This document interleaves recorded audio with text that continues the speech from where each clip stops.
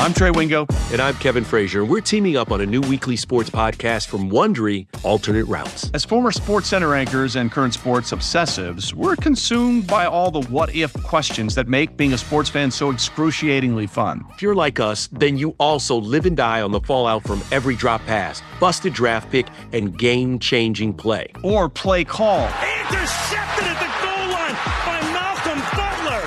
Sorry, Marshawn, still too soon. Each week on Alternate Routes, we'll take a flashpoint in sports, break down what actually happened, then explore every alternate scenario and the ripple effects it would have caused. Follow and listen to Alternate Routes on the Wondery app or wherever you get your podcasts. You can listen ad-free by joining Wondery Plus in the Wondery app or on Apple Podcasts. I mean, the possibilities are limitless, Kevin. What if Portland drafted Michael Jordan? What if the NBA never vetoed the Chris Paul trade to the Lakers? That's a butterfly effect for real.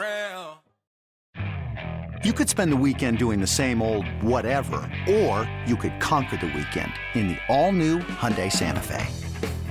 Visit HyundaiUSA.com for more details. Hyundai, there's joy in every journey. Odyssey Sports presents Big Time Baseball with former Major Leaguer Tony Gwynn Jr. and Odyssey insider Cody Decker.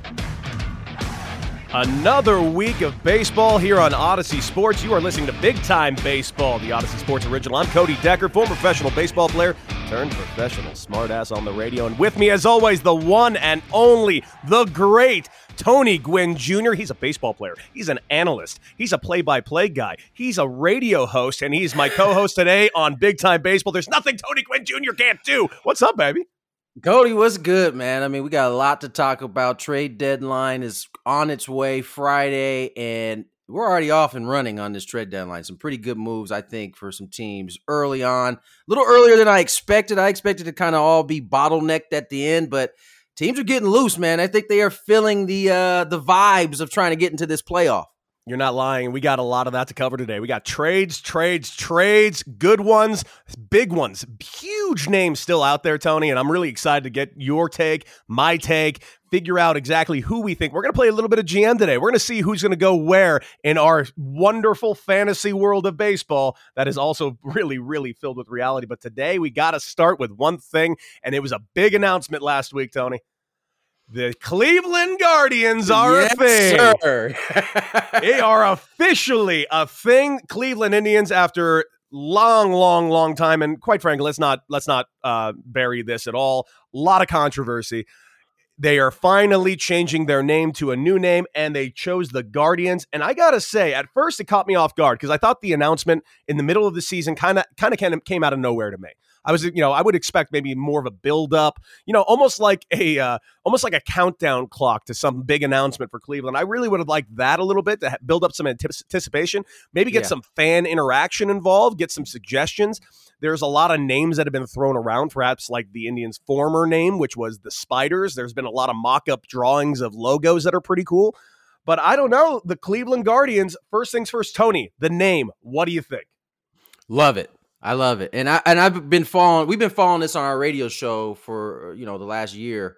And we know that Cleveland has been polling the folks out in Cleveland about what they thought their name should be. And it two of the most popular names were the Spiders and the Guardians. And I like the Guardians, man. I think it's unique. You don't have a mascot really cut from that cloth in Major League Baseball.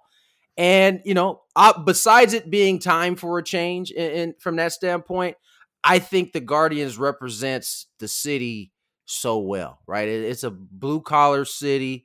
And that name to me and to the people in Cleveland, I think it holds some weight. And so I give the Cleveland Guardians huge marks on, getting this right, because they could have screwed this up all sorts of ways. But I think they got it right. I really do. I like the name the Guardians. I think it flows right.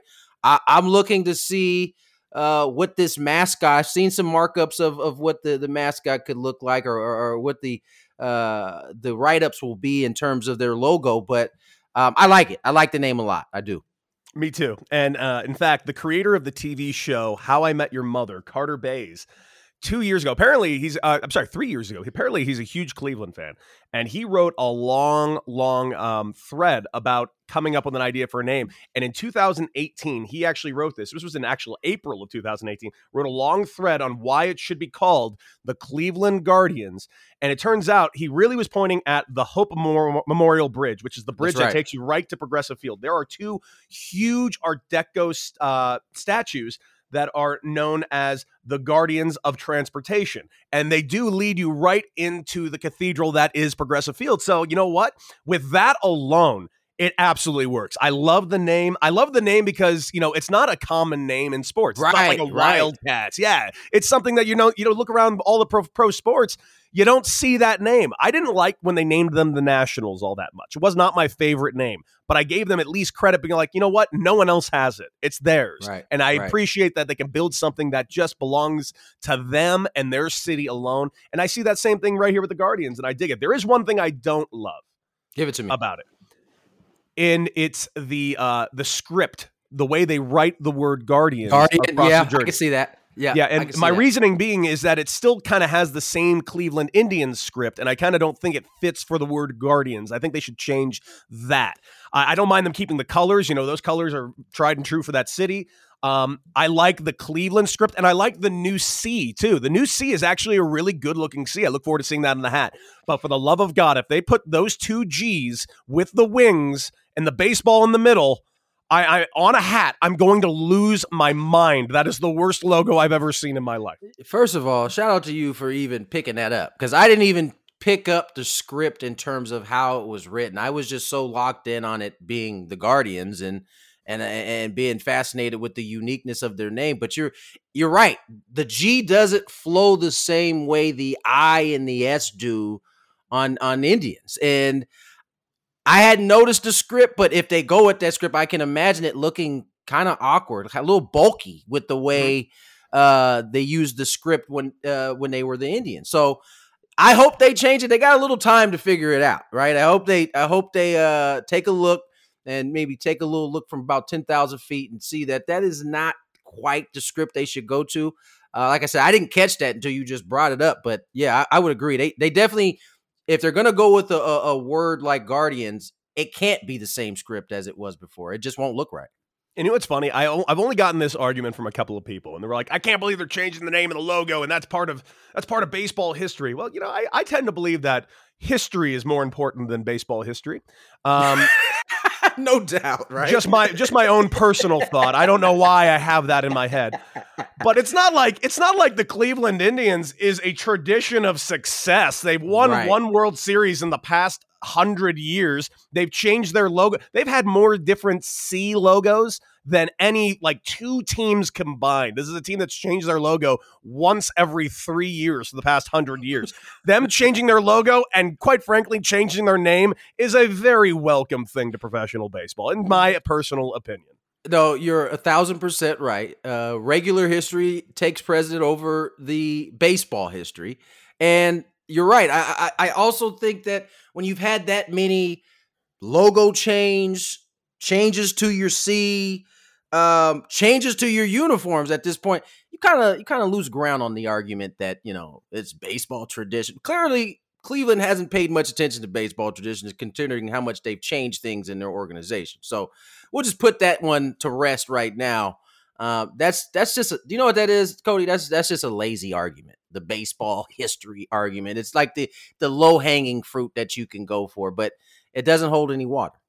None at all. And like you said, it's not a tradition of winning. You want to build a new tradition, build a tradition of success in Cleveland. That's a city that is starved for more championships, especially on the baseball side. It's not like they've never been to the championships. It's not like they've never been to the World Series. They just don't win the World Series. Perhaps the Guardians can finally win the World Series. Let's move on to some trades. Ladies and gentlemen, we got our first big trades. We saw about a week and a half ago, Jock Peterson going from the Cubs, the first domino to fall, maybe not the domino we expected to fall first, but the first domino to fall. Since then, some more dominoes have fallen. And right out the gate, I mean, I actually had you on a show on Friday, and we got to talk a little bit about Nelly Cruz going over to the Rays. What a huge move, in my opinion, and really a very non-Rays move. Right, they went and got a big bopper that was out there and threw him right in the middle of the lineup. Didn't see it coming, and I am terrified for the AL East. You brought this up a few shows ago about the Rays being a machine, basically. They plug guys in. It's a machine, and they just kind of plug and play. This is so not a machine move, bringing in Boomstick, bringing in Nelson Cruz. Just like you, I think it caught most of the league by surprise, right? Because the Rays just kind of go along with their business. They do their thing. They win games, and sometimes you can't explain how they win them, but they do. They win a bunch of them. And so to go out and get a bona fide bat like Nelson Cruz, by the way, this guy's 40, hitting 300 with some damage. This team becomes a real big player in the American League, and they already were a player, but now you add a guy like Nelson Cruz who has the ability to carry an offense by himself. This is by far the best move I think that's been made thus far, and there's been some good ones, but this one's the best one because I think it could be a separator for the Rays in terms of that American League East division and beyond into the playoffs. Well, let's stick with the Rays because agree with you. I think this move honestly threw me for a loop.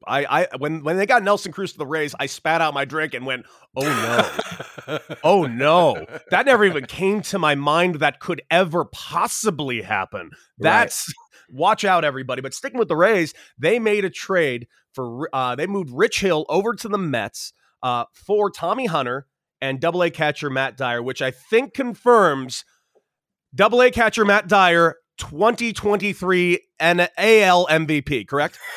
That's how it works with the Rays, right? Anytime they trade for anybody, they become a star.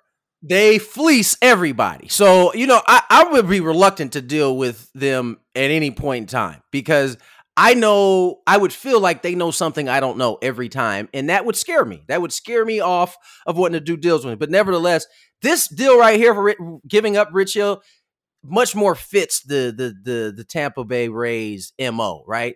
They move a guy that could be helpful. They bring in a Double-A guy and a bullpen arm, and you're like, huh? I don't get it. But we know from their track record, it may not show up right now, but it will show up eventually. And it probably will be along the lines of what you said. He'll be Matt Dyer will somehow be in the Rookie of the Year running in the next year or the year after. And you're like, oh, this is why they made that trade. Now, in terms of the Mets, I actually like this deal. You can never have too many arms, especially starting pitching arms, especially when you got one of your arms that you have some question marks about. Obviously, they hope DeGrom comes back, but to add a veteran like Rich Hill, who's pitched in the postseason, pitched in big games, I like this deal for the Mets. Is it the deal that puts them over the top? No, but what it does is it gives them depth. It's something that they've lacked really on the pitching side of things really all season long. Yet they've still sit at first place in that National League East division. And I think adding a guy like Rich Hill may not be the knockout move that the Mets fans are looking for, but I do think it's a very, very quality move to bring him into that pitching rotation. I will actually go a step further. I won't say it's the knockout move because it's definitely not the knockout move. We had Zach Scott on the show last week. Me and John Heyman had the luxury of interviewing him, and he made it very clear that they are looking for starting pitching, and right away this Rich Hill thing comes along. Now, the Rich Hill move, I think, is actually bigger than Mets fans are even giving it credit for. No doubt. Because there's a couple things that Rich Hill does incredibly well. Incredibly well. He stays healthy and he eats innings. Boom. And those are two things that this Mets team was desperate for. They needed a guy that can go out there, and he did it yesterday in his first outing, goes deep into the sixth inning, 1-run ball game. Fantastic job right out the gate. He gave them everything they needed. Bullpen gave up some runs after the fact, and of course they came back and won the game. This was a solid pickup. But that being said, as we all know, Matt Dyer is going to be the greatest catcher and position player in the history of baseball. I'm basing this only on the fact that the Rays acquired him.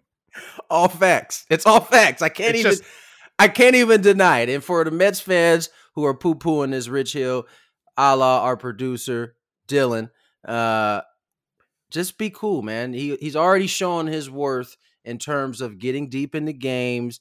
And listen, what I think people kind of overlook sometimes, Cody, is that one ability that you mentioned about eating innings. When you can eat innings, whether you're having a good start or a bad start, guess who it helps out the most? The bullpen. Big time.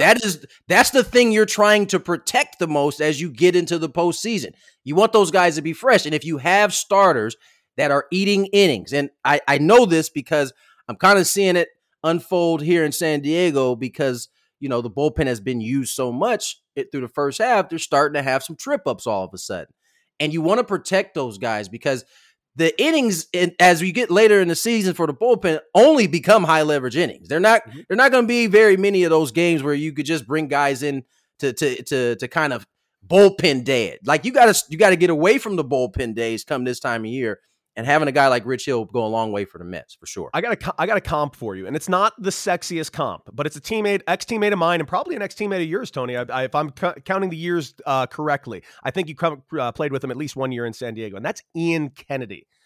Ian Kennedy, when he was a starter, he was so valuable because he could get you deep into games. He never really had blowout performances, especially in San Diego, but he ate a lot of innings and he took a lot of pressure off the defense and took a lot of pressure off the bullpen, and that he was able to sign a $75 million deal with the Kansas City Royals because he was that valuable. Yeah. No, I didn't play with Ian, but faced him a lot, and that's a great comp. And it's a big difference because in Ian's case, he didn't have the opportunity other than his early years in Arizona to pitch in the postseason. But those guys are far more valuable to teams that are going to be in the postseason. And I think that's a perfect comp for Rich Hill. Obviously, on the other side of things, Rich Hill's a little bit older at this point, it's this stage in his career, but he's still valuable. And he proved that in his start yesterday. And Ian Kennedy is another name that might actually be moved as well. He's been rocking that closer spot lately, which he's done a pretty good job in that role. Code, the Padres could use a guy like Ian Kennedy, because they again, you get to this time of year, you can never have too many bullpen arms. Now, I know the Padres are in on starters, and that seems to be their focus right now after already pulling off a trade we're going to get into, I'm sure, here next, but I like Ian Kennedy out of the bullpen.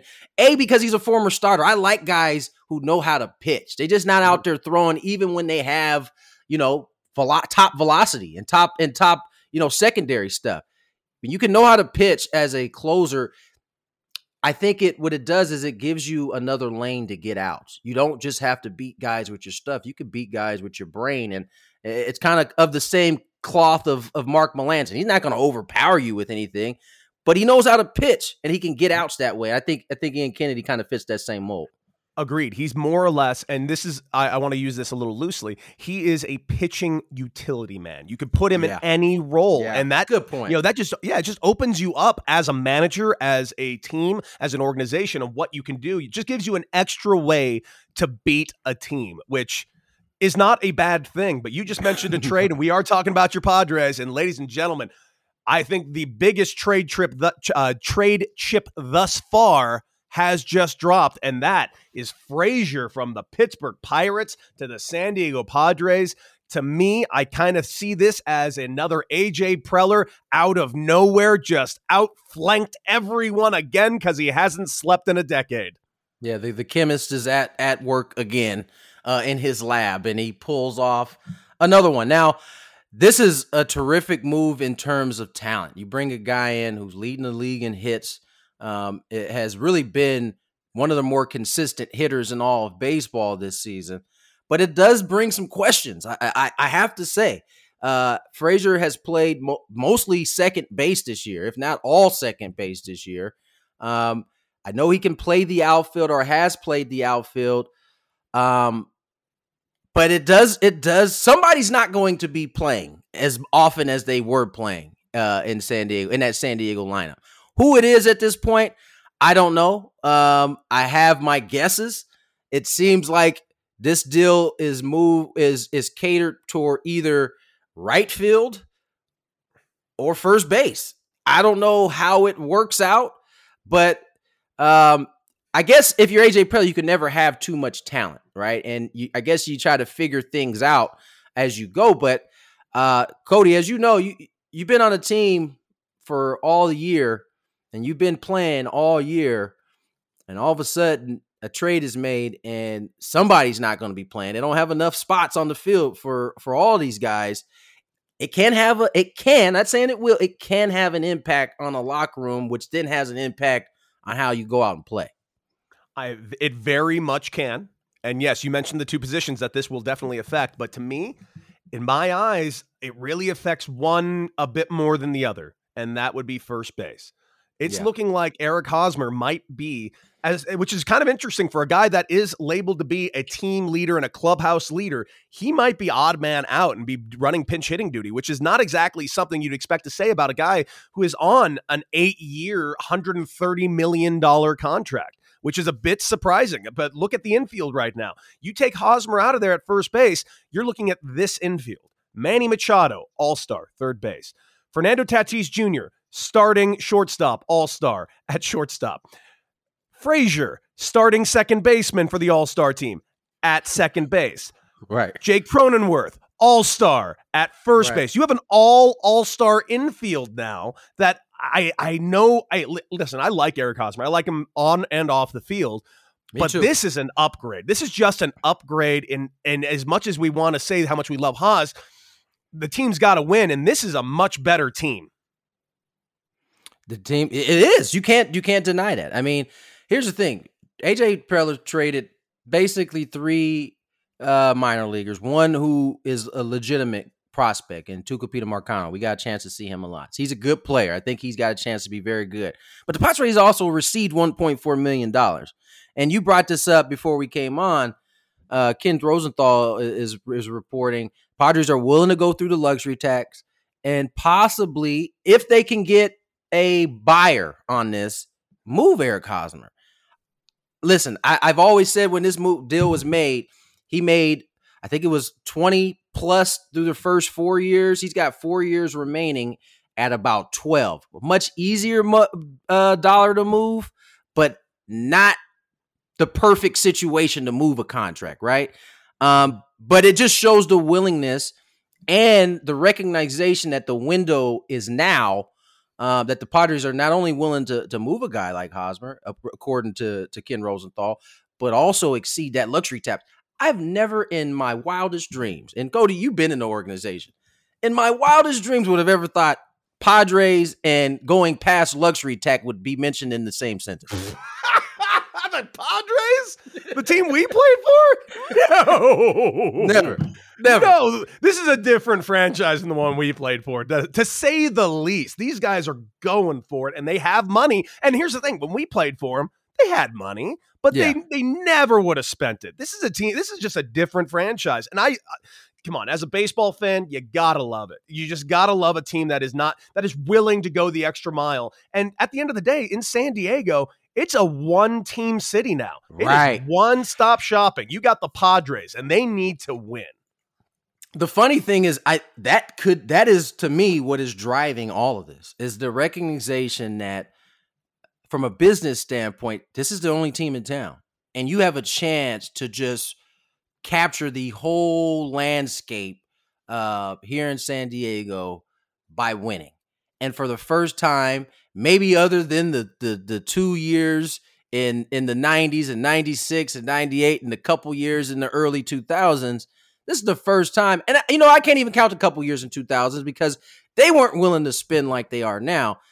There's a clear recognition that there is a gaping hole here in San Diego that can be filled with Padres. And it seems like Peter Seidler, AJ Preller, and his crew recognize that and are going all in.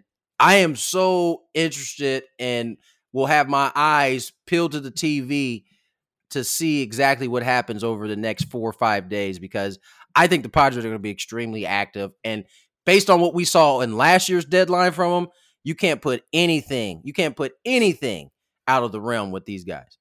It's so funny. We're about to go over the big names that are left on the trade market, and we're going to go over where they think are going to go, who they think the best help, who needs them the most. But I do want to go back a little bit here on Eric Hosmer. because this just came to my mind. I just thinking out loud. Give it to me. Is there a team that could use Eric Hosmer? Because listen, I feel like I come off as harsh on Eric Hosmer, and it's only because of the amount of money that the Padres, who at the time never spent money, and they spent a ton of money on Eric Hosmer, which you actually mentioned possibly was the thing that led to the floodgates opening up, bringing in Machado and leading to the success that they're having right now. And that is an extremely valid point, extremely valid. But I was never able to justify the production for the amount of money. However, he is having a good year. He's hitting 266. He has nearly 50 RBIs. It's not by any stretch of the imagination a bad year, but for the amount of money that he's making, it's just not what you want out of the first baseman. You want a lot more production. However, there is a team right out my head, right out the gate that I can think of that could feasibly use him. And it's a team that needs left-handed hitters, has a little bit of a hole at first base due to injuries, and has a park that is made for lefties. Why wouldn't the New York Yankees trade for Eric Hosmer? That is a good question. I listen, the Yankees at this point should be turning over all rocks in anything that they could figure out to try to get this team going. I mean, the debacle they had yesterday, I mean, they had a no-hitter going into the 8th or 9th inning, and they lose that game. They need to do something. That I hadn't thought about that, but they certainly. Who's playing first base for them right now? It's a bunch of people because Voit keeps getting hurt. Yeah. So it's just been a revolving door of guys, and quite frankly, I'm looking at that going, they need left-handed bats. They just don't have left-handed bats. Their left-handed bat is Gardner. My God. And every time I look at Gardner, I forget that he didn't retire 7 years ago. I love Brett Gardner, but for the love of God, that's your left-handed bat, Yankees?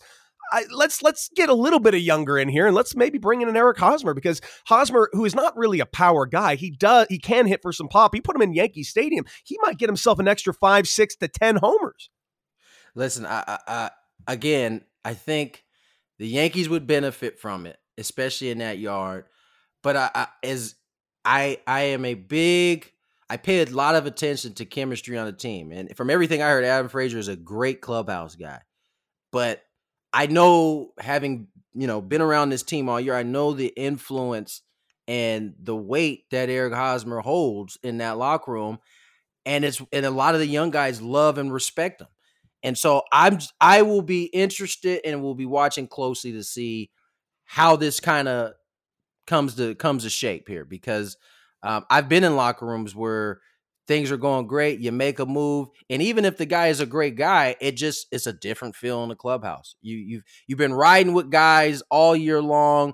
You had these conversations during spring, what we wanted to do, and business and wins kind of interfere sometimes in terms of trying to get to where you're trying to go. So we'll see how this one goes. There are certainly some big names, though, remaining. One of the big names remaining is Trevor Story. And from what I hear, the Padres have discussed bringing him in and having him play center field. Now, I don't know where that goes, but that's just the kind of, I guess, open-mindedness that A.J. Preller has when it comes to making his team better.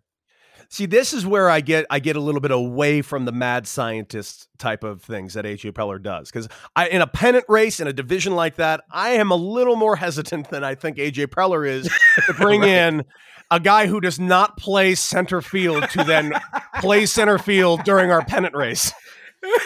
Bit of an ask. You cannot be lying at all on that, because I thought the same thing. I was like, I turned to my partner there and I said, I don't remember Trevor Story ever playing center field. I remember him as a shortstop from day one. He's like, yeah, he was. So I was like, all right, well, I guess we'll see where this one goes. Goes. But you're right. Your defense, you can't just throw the defense out the window come pennant race time. It's kind of important. No. You just got Adam Frazier. It's like somebody came up to A.J. Preller and be like, hey, we just got Frazier. Great. Can he pitch? No, he's an infielder. That's why we got him. Right. So if you go get Trevor Story, I don't know, play Trevor Story where Trevor Story plays. But you can't, because you got Tatis and you got arguably the most ridiculous infield in baseball now. So I don't know how that's a fit, but Trevor Story is definitely an intriguing name, and other names that teams have been linked to him. A team that doesn't make sense to me, the New York Yankees are heavily linked to him right now. Another right-handed bat, another infielder to play shortstop and possibly second base that I just don't really think they need. It doesn't really address the problems of that team right now. I think they need bullpen arms and they need a left-handed bat in there. But where do you think Trevor Story's going to end up? And do you think there's a possibility that the Colorado Rockies could botch this enough that Trevor Story ends up staying on that team this year? No disrespect to the Rockies, but are we even allowed to remove them from botching anything after what we've seen from them over the last couple of years? I think not. I think it's well within their means to botch it. I hope they don't, for their own organizational, their own organizational growth. I hope they don't botch it. And for Trevor Story, I hope they don't botch it. I hope he gets to go somewhere. Either way, Trevor Story's going to be fine. Eventually, he becomes a free agent, and he pick wherever he wants to go. So I don't know where the good fit is for him. You hear the Yankees. They certainly are a team that, has always really been rumored to him because of Trevor Story's love for Derek Jeter. He grew up a big Derek Jeter fan. I'm sure the Yankees at this point are desperate and could try anything. But you're right, it doesn't really address their needs. I don't know where for as good of a player, and Trevor Story's an all-star, right? He's one of the best shortstop. I don't know that there is a simple fit for him anywhere, right? Dodgers don't need him. They got Seager. I guess the Giants could use him, but they don't really need him. Crawford's having a good year. Doesn't really fit their MOA as well. You look into that Central, obviously, the Cardinal, everybody seems to have a shortstop that they, that's in a contending spot. So I don't know that there's exactly an easy fit for him anywhere. And I think that's probably why we're hearing the Yankees so much, because really they're the only ones that can absorb it, A, and B, they could move Gabriel Torres from short, who struggled at that spot this season. So I don't know. I don't know what the exact spot is. What do you think? Like you said, there's no one in the league that I'm seeing just like, okay, that's a fit. Go there. Done and done and done. But I also think Trevor Story has been a bit of a victim of the season that two other guys have had, and that is Frazier and Chris Bryant. Chris Bryant has, I think, been probably the biggest thorn in Trevor Story's side this season, because not only has Chris Bryant come out of the gates with a huge year and back to form, but he's also playing more positions than he's ever played. He actually has been playing center field, left field, right field, first base, third base. He's moved all over the place. I think Chris Bryant has made himself just too valuable, where Trevor Story, I feel like, who is valuable, hasn't shown what Chris Bryant is doing this season. So I just personally think somehow that might have hurt Story a little bit. Yeah, you might be right. And listen, I think in terms of Chris Bryant, I personally believe he's looking forward to wherever he's going, because I just feel like he would like to play one position. He would like to settle in at one spot. Obviously, the time to play multiple positions now, when you're trying to get traded, you're trying to get moved, having, a bunch of different gloves in your locker benefits you, especially when you're having the offensive year that you're having. So I think you might be right. It could be pigeonholing Trevor Story because, he plays shortstop. And right now, there are a bunch of shortstops, especially on the teams that are winning, that are solid. If not solid, great shortstop. So he's a tough one. But Chris Bryant, he's clearly the name that is going to, I think, garner the most attention, maybe aside from Kimbrel. And I think also because the Cubs have struggled, it's been easy to point out their years, because it's been clear almost from the start that the Cubs wanted to move these guys. And now we're starting to see that come to fruition. I don't know if you guys just saw this, came across my phone via MLB Network. Dodgers and Padres are amongst the teams engaging in trade talks with the Twins for Jose Berrios. And that, to me, the Padres can get that guy. Watch out. That would be a huge pickup in San Diego. And quite frankly, based on this season right now that's going on for the Dodgers, and quite frankly, this last week, the Dodgers, could the Dodgers use Berrios? Oh my God, yes. I tell you what, the Twins are about to run up the score here if they have those two teams involved in it, because both of those two teams, by the way, are chasing the Giants right now. And so they can add that kind of starting pitching.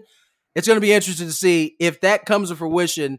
Who wins that battle? Because I think Padres probably more so than the Dodgers, because the Dodgers, they got depth on their own.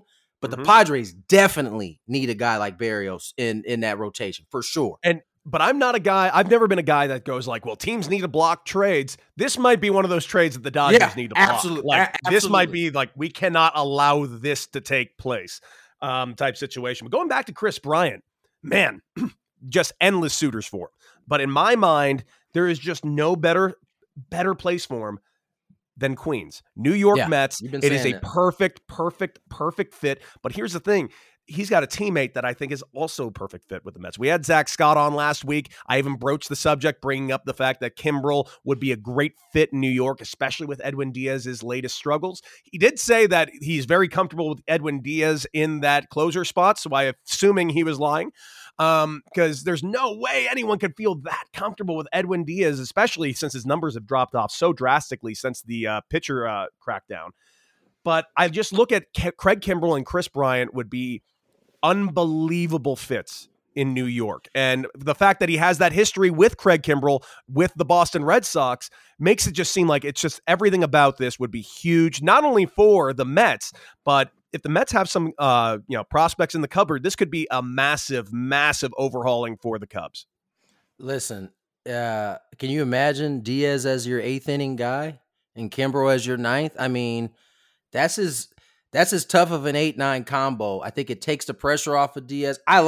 If they pull off Bryant and Kimbrel, the East is a wrap. There's no one coming back from those two moves, especially when DeGrom comes back healthy. It's a wrap at that point. And I like both of those guys in a Mets uniform. I think having seen the Mets twice already this year, it fits perfectly.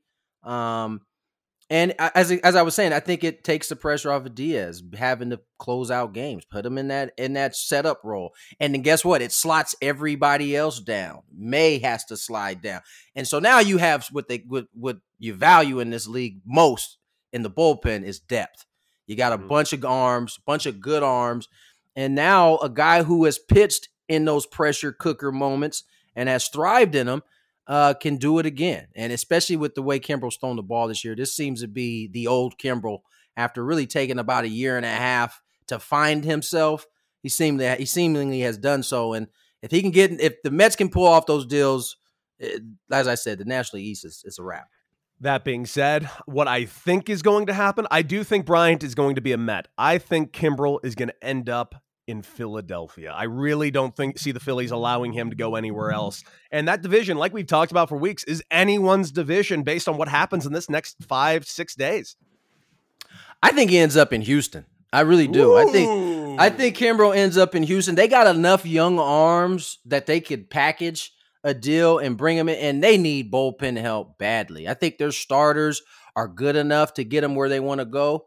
Don't know what the word is on Verlander, if he'll be able to make it back before the end of the year, but they need bullpen. And if they can get a back-end guy like Kimbrel, I'm telling you, man, that team is their offense is already elite and probably amongst the best, if not the best offense in the league. They can put up runs. The question is, can they hold leads? And you get a guy like Kimbrel, that automatically puts you into that spot. I can see him going to Houston. That would be devastating to the AL West. That'd be devastating to baseball.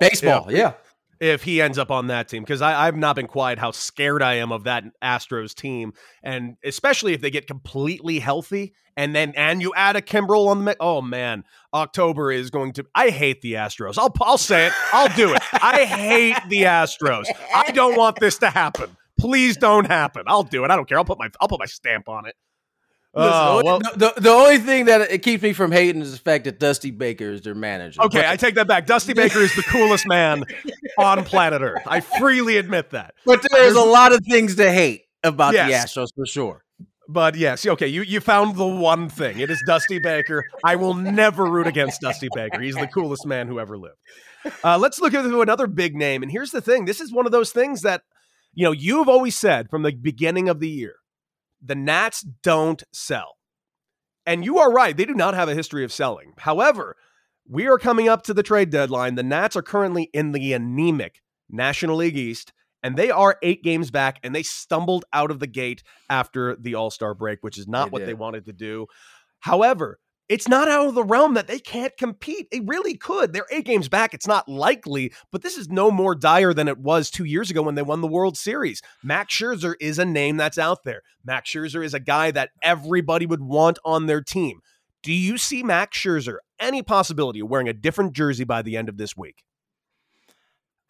I know things are rough for them. I just have a hard time seeing Mike Rizzo pull the trigger on any of these things. Now, I'm just kind of confused where the Nationals are in general, right? There's reports coming out that they don't want to extend Trey Turner, and I can't figure out for the life of me why you don't do that. I understand you're going to have to extend Soto at some point if he's open to that, but I don't understand some of their moves. In particular, it's as much as I say that they don't sell, and that's based on the evidence we've seen, this would be a perfect time to do so. There doesn't seem to be there's no signs that this team is about to just get hot. Like the year they won the World Series, it didn't last into August when they were playing bad baseball. They started to show signs of life in late June into July. We haven't seen any of those signs. And as you mentioned, they came out of the break and they stumbled out of the blocks. They lost 2 or 3 of the pods to start, and they have just really not looked good since we started the second half. So I guess if you pin me down, yeah, I could see Scherzer being in a different uniform this year because it just doesn't seem like there's any life. I think they have to keep in mind that you do have Turner and Soto, who would be 2 really good pieces to have in your locker room for a long time. And so you may have to move Scherzer in order to start doing that. I mean, he's at the end of his deal anyway. The deal, I seen that they pulled back on Steven Strasburg's throwing program. So who knows where he's at in terms of this year. So it seems like if there's going to be a year in which the Nationals sell, this would be the season. I'm going to give you a scene in a movie. Have you ever, I'm assuming you've seen Trading Places with Eddie Murphy. Absolutely. One of my favorite movies of all time, of course. I can't get enough of that movie ever. I can watch it right now. In fact, after I'm done with this show, I might be watching Trading Places. But there is a moment in that movie that I think could happen in real life. And remember that moment when Dan Aykroyd officially announces on the trade floor, selling orange juice, and everybody goes, absolutely ate shit. Yeah. If Mike Rizzo in the next 3 days says Max Scherzer available, it's going to be an eruption of everybody throwing prospects at every direction. It's going to be absolute mayhem. That is arguably, that would be not the biggest piece. That might be the biggest piece of the last 4 years entering the trade market. Let me tell you something. Jed Hoyer is the most popular GM in school right now. If Mike Rizzo comes out and he yells exactly those words, Max Scherzer open for sale, he will become the new favorite GM in class. And you're right. This is one of the biggest pieces. And just think about what we're saying here. You got guys like Trevor Story, Chris Bryant, Craig Kimbrell, amongst the names that are being talked about to be traded, yet Max Scherzer still reigns over all those guys. You're absolutely right. If he does become available, there will be prospects galore thrown at him, which, by the way, is the new currency in baseball. It's not money. It's prospects. If you have that, you've got money. You've got value. And so you'll see some of the biggest, baddest prospects being talked about in terms of if Max Scherzer is available for trade. There is no doubt in my mind. Because every name you just mentioned, Kimbrell, Bryant, Story, we're going to mention like Baez, Buxton, and Marte in a second here. All those names are incredible names that can impact a baseball game. None of them can get on the mound and throw 8-inning shutout baseball for you in October, and only Max Scherzer can give you that. And that is enormous. We just mentioned it, Sterling Marte. You know, I brought up a team to you. Like, I wasn't really seeing a market for Sterling Marte, especially after he turned down the money from the Marlins, which I thought that money was an actual fair market value. I appreciate the fact that he's betting on himself. However, I really think the Atlanta Braves could really, really use Sterling Marte. Right-handed power bat after losing Acuna Jr. I think that would be a huge pickup for the Braves right now because, you know, the Braves still aren't in sell mode. They're still in this. Yeah, no, and no disrespect. I mean no disrespect when I say this, but he is a poor man's Ronald Acuna Jr. is what Sterling Marte is. He does some of the same things, just not as consistent as we've seen Acuna do it. And so if you're the Braves and you feel like you still have a legitimate shot, and they do, by the way, you absolutely go out and get a guy like Sterling Marte. I think a couple things have kind of, shown that the Braves are not out of this. I don't know if you've seen the last 2 starts from Touki Toussaint. Oh, he's looked like a star is how he's looked these 2 starts. This young kid has been waiting his turn for a while. He got it basically via injury, and I saw him start against the Padres, look dominant. Start yesterday, I think he gave up 1 run in 7 innings. He's gone 7 his first 2 outings out and has looked tremendous. So I think that's been a positive thing for the Braves to kind of get their mojo going. The pitching is showing up for them right now. They can add a bat like Marte. Padres just played them in Miami. He can play, man. He's always been able to play. And if he's on a team that's actually pretty good and has a decent lineup, he can be even better. So I like the move. I hadn't thought about it until you brought it up last week, but he certainly fits the Mets and really what they're missing. I like the Jock Peterson move. That's a great move for that squad, but it's not the piece that can fill somewhat of the void left by Ronald Acuna Jr. Because with Marte, you get all those things. You get the defense, you get the base running. The guy can steal a bag. You get the power. You get a guy who can hit for average. You get all of that. Not as good as Ronald Acuna by any stretch of the imagination, but a very, very good player at the big league level. And I think it would be a good fit, no doubt. And not only that, it's not even on our list, but Adam Duvall is a name that's been thrown out there quite a bit. And that's a guy I think could help a ball club as well. Probably not going to take a huge haul to get him over to your team. Honestly, you could probably get him for just cash considerations. And that's a guy who has 20 bombs this year. Any team could use 20 bombs off the bat, I think. There's 3 guys off the bench. There's 3 guys in that lineup that may not be there after deadline. We mentioned Marte. You just missing Duvall, who's amongst the leaders in home runs and RBIs, and then you had Jesus Aguilar, who's also leading the league in RBIs. Those 3 guys can help a team. And in the last 2 we mentioned, Duvall and Aguilar, you're probably not going to have to give up a whole bunch to get those guys either, but they'll be extremely valuable to your team. So as we've gotten closer to the deadline, more teams who have pieces available are starting to become a little bit more clear. And that's why I think this trade deadline is gonna be spectacular. I know one of the next names we're getting ready to talk about is Byron Buxton, right? And man, I think Minnesota they dropped the ball on this one. That 7-year, $79 or $81 million deal. I get he hasn't been healthy all year, but when he is a guy. We talked about a guy who can change the outlook of your team, who can impact the game. He can do that. And I think at least starting with a 1 in front of whatever offer you gave him would have probably done them better justice. But it looks like he might be a piece that could be on the move too. If he was, it could be a tremendous piece. However, I just don't see them pulling the trigger. I can't see the Twins moving him. I think the Twins are going to get something done with this kid. It's just not going to happen in the next month. But that's fair. I just can't imagine them moving this player, a player of this caliber. This player leaves the Twins and becomes the star that he is very capable of becoming. The Minnesota Twins fans are going to hold this over their heads forever. Yeah. No, this is not a guy who you want to let go. And you're right. This could just be the offer of many that the Twins are looking at. But you're right.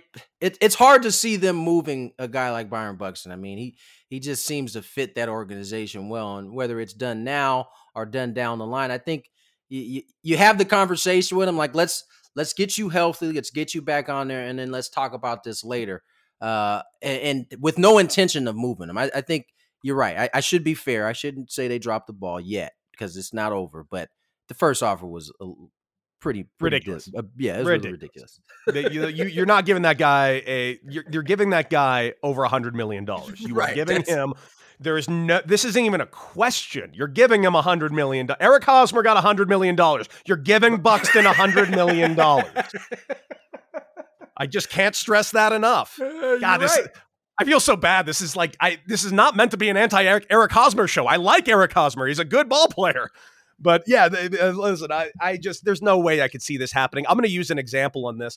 And this is doing a show on 670 The Score in Chicago. There is a name that they just do not want to hear if you're a White Sox fan, and that is Fernando Tatis Jr. That is just a Yeah, name that immediately gives everybody in Chicago chills. They're like, no, not that name.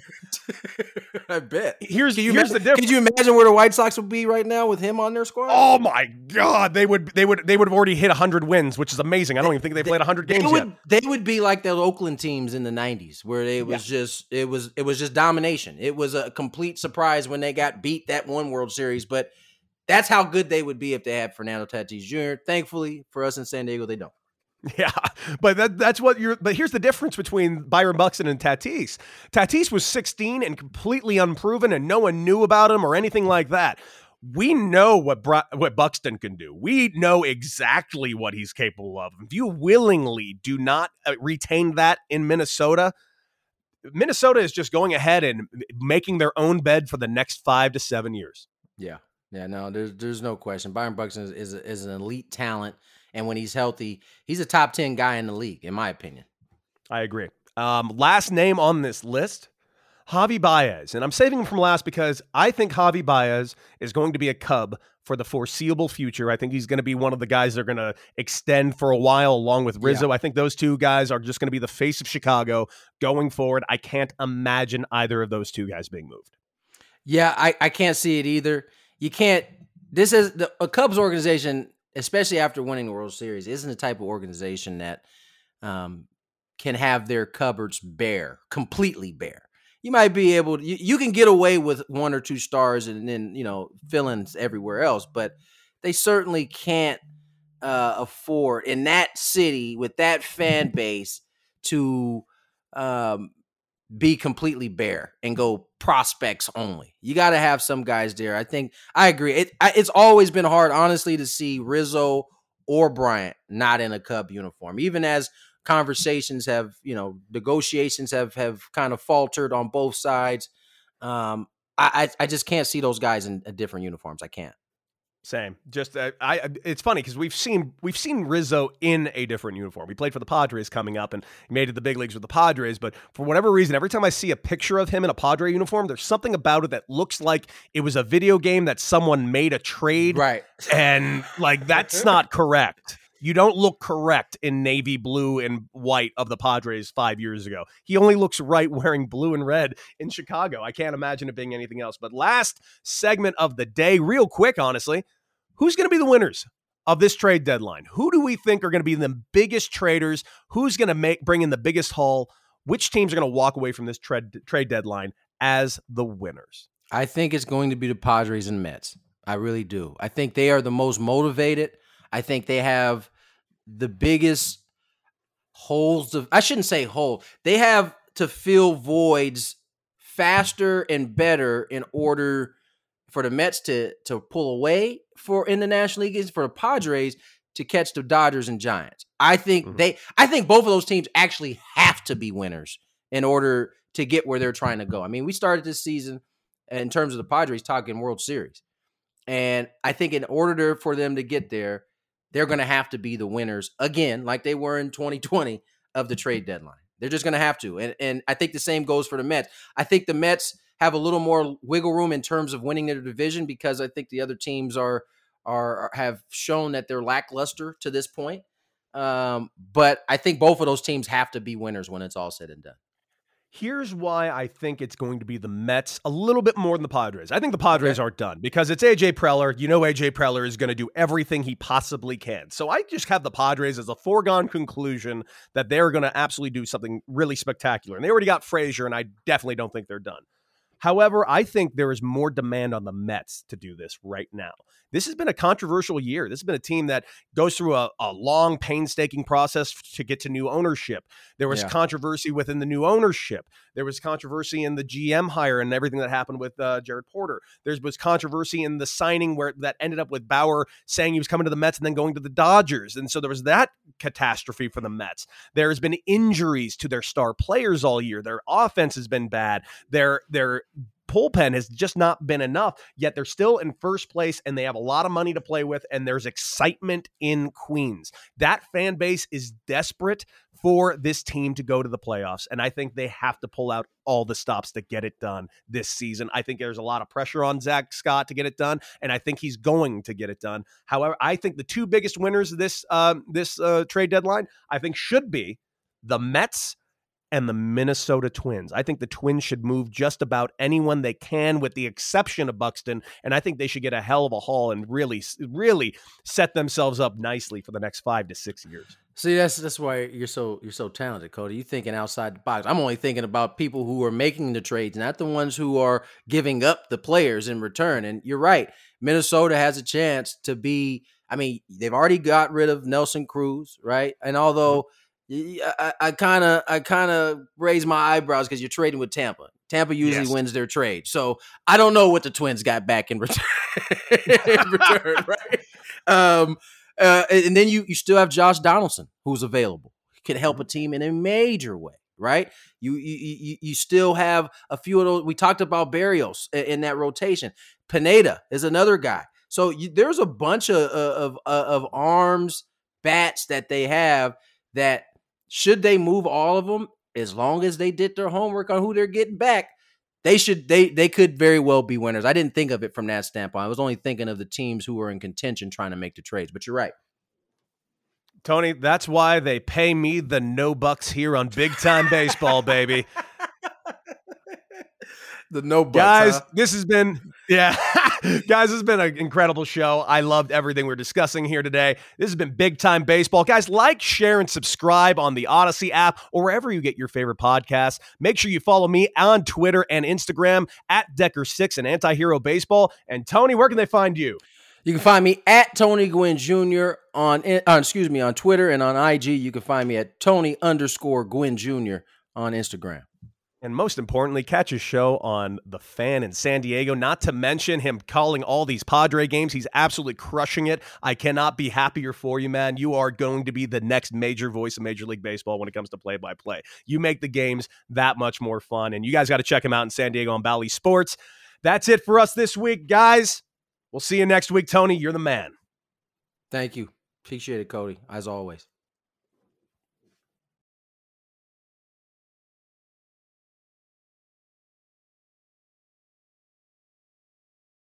It's blazing hot outside. You get in your car to turn on the AC to get cold air pumping, but it blows hot air out. This issue is commonly caused by low refrigerant due to leaks in the AC system. You want an easy, all-in-one solution that will restore the cold air in no time. AC Pro Recharge Kits make restoring cold air easy for even those with zero DIY experience in less than 10 minutes. Save time and money versus going to a shop by picking up an AC Pro Recharge Kit today. Be a pro with AC Pro.